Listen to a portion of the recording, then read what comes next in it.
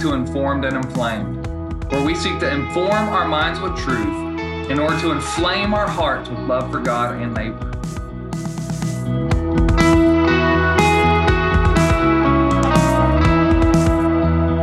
I'm Brad Owens, and I'm excited that you're joining me today for another episode.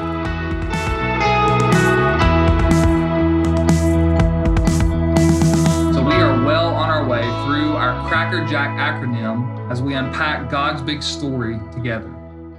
And today we come to our second C in Cracker. Remember, Cracker summarizes the Old Testament and Jack summarizes the New Testament. But our C phrase in this episode is covenant with Moses and Israel. Now, there is a lot of foundational, super important stuff that happens in the book of Exodus. And I came across this really helpful breakdown of the book of Exodus a while back. I don't remember where it was, but it provides a helpful lens through which to read the book and to remember some of the most important things in it. So here it is. Exodus 1 through 18 tells us about the God who delivers. This is about the Exodus, and the Exodus was the redemptive event of the Old Testament. Exodus 19 through 24 tells us about the God who demands. This is where the law is given. We find the 10 Commandments in Exodus 20. These are the rules that flow out of relationship with God. And then in Exodus 25 through 40, those chapters tell us about the God who draws near. And there we see the construction of the tabernacle and God's presence with his people. So the God who delivers, the God who demands, and the God who draws near. That is, in a nutshell, the book of Exodus.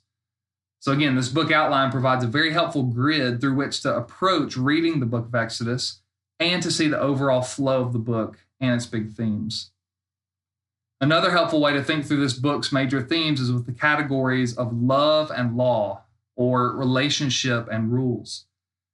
These are certainly not separate categories, since God's law is an expression of his love, but they are nevertheless helpful distinctions. In the middle of the book of Exodus, God lays down his law, his rules for how to live life well in his world. The rules themselves are an expression of the relationship God has established between himself and his people. And we see this in so many ordinary ways in life. For example, when my girls want to ride their bikes in the driveway, Anna and I tell them they're not to go past a certain point because it gets too close to the road.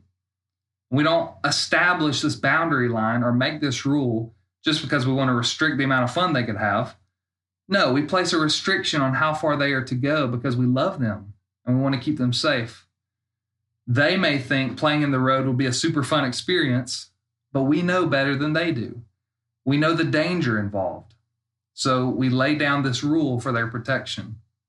And God does the same thing with us when he gives us his rules for how to live in his world. For example, just take sexuality. This is a good one to think through because our surrounding culture has such a big problem with the sexual ethic God gives to us in his word. And the cultural air that we breathe every day affects us too. The world has a hard time understanding why God tells us to say no to pornography and self-gratification or any sort of sexual activity before or outside of marriage. The world also doesn't like God's definition of marriage being a lifelong covenant between one man and one woman. The world has two problems, really, with that definition. First, that it's designed by God to be a lifelong union. Instead, our culture tells us that we should be able to dissolve our marriages if we're not happy and being truly fulfilled.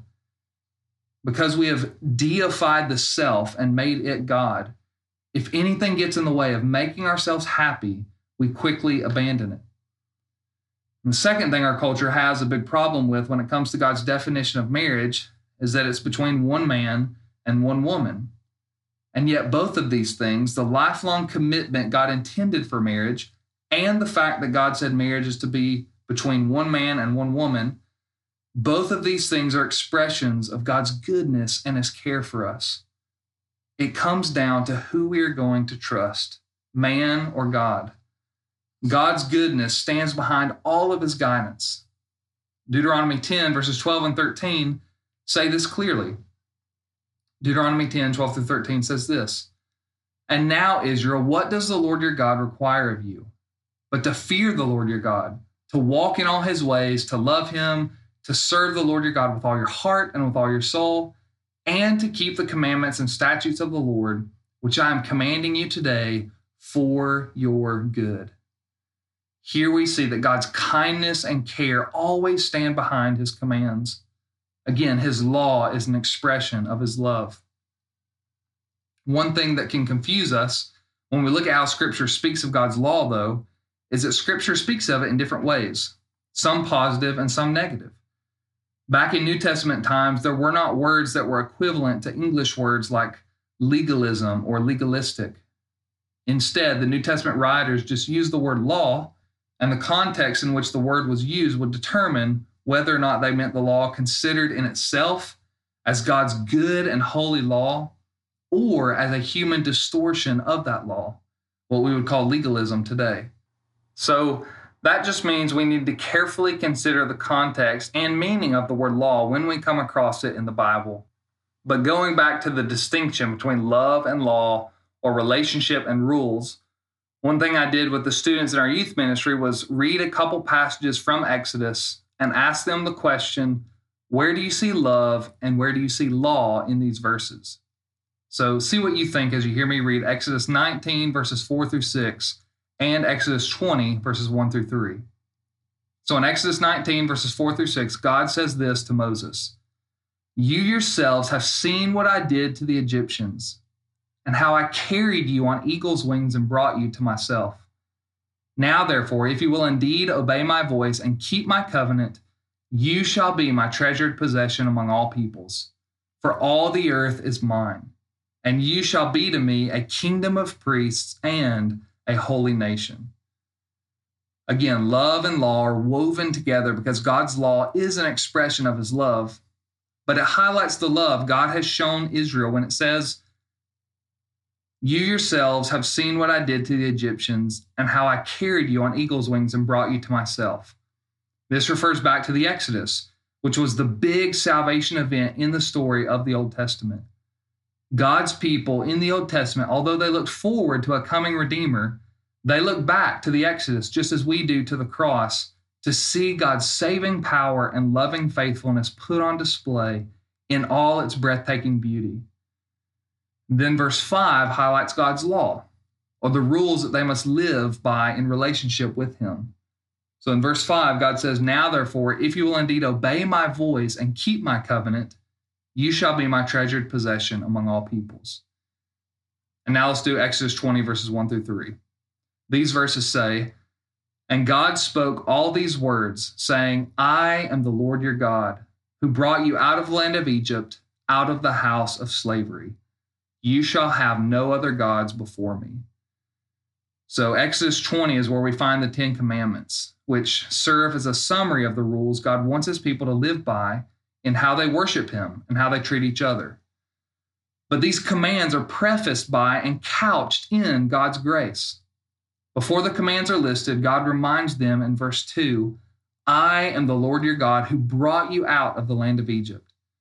With these words, God is reminding them of how he rescued and saved them, and the law is given to a saved people as a way to live under the blessing of relationship with God.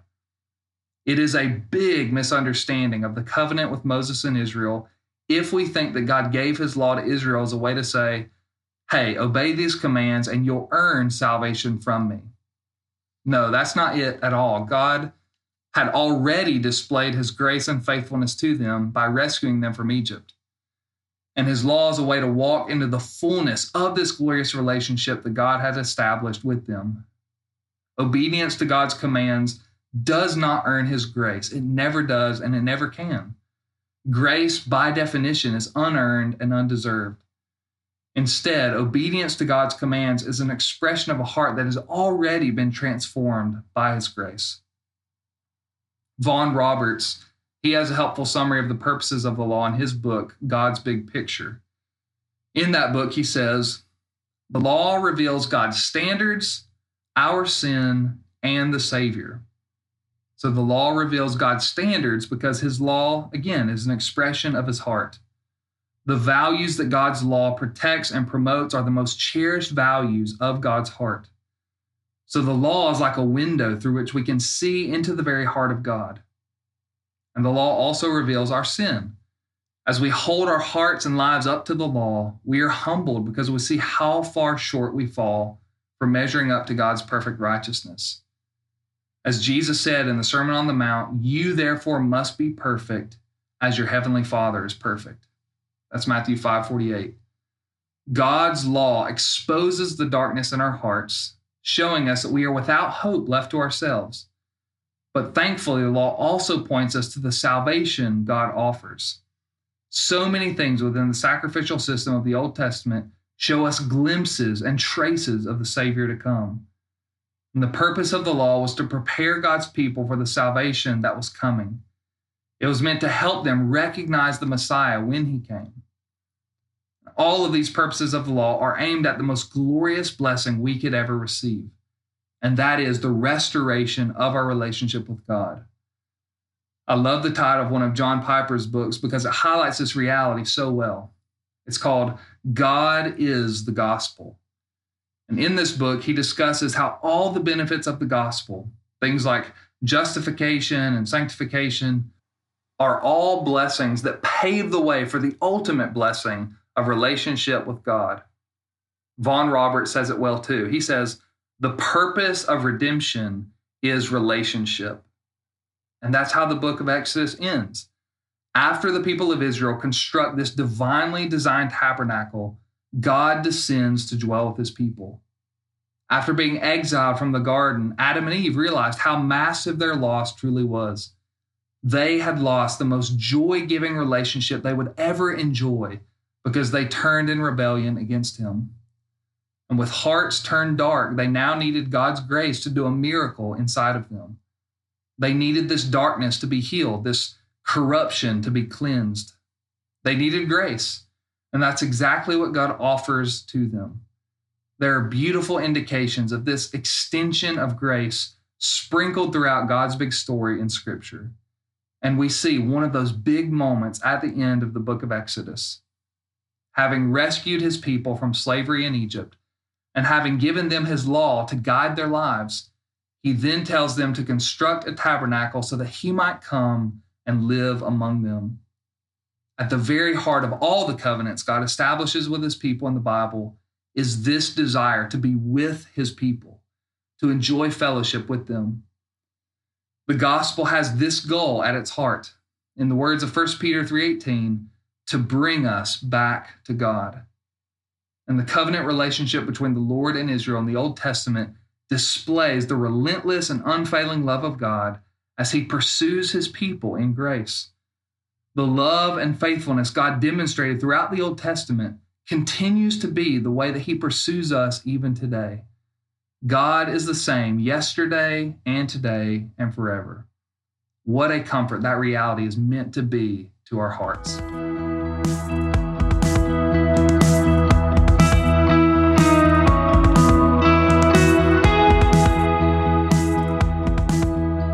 Well, that is it for this episode of Informed and Inflamed. Thanks so much for joining me, and I look forward to connecting with you again next time.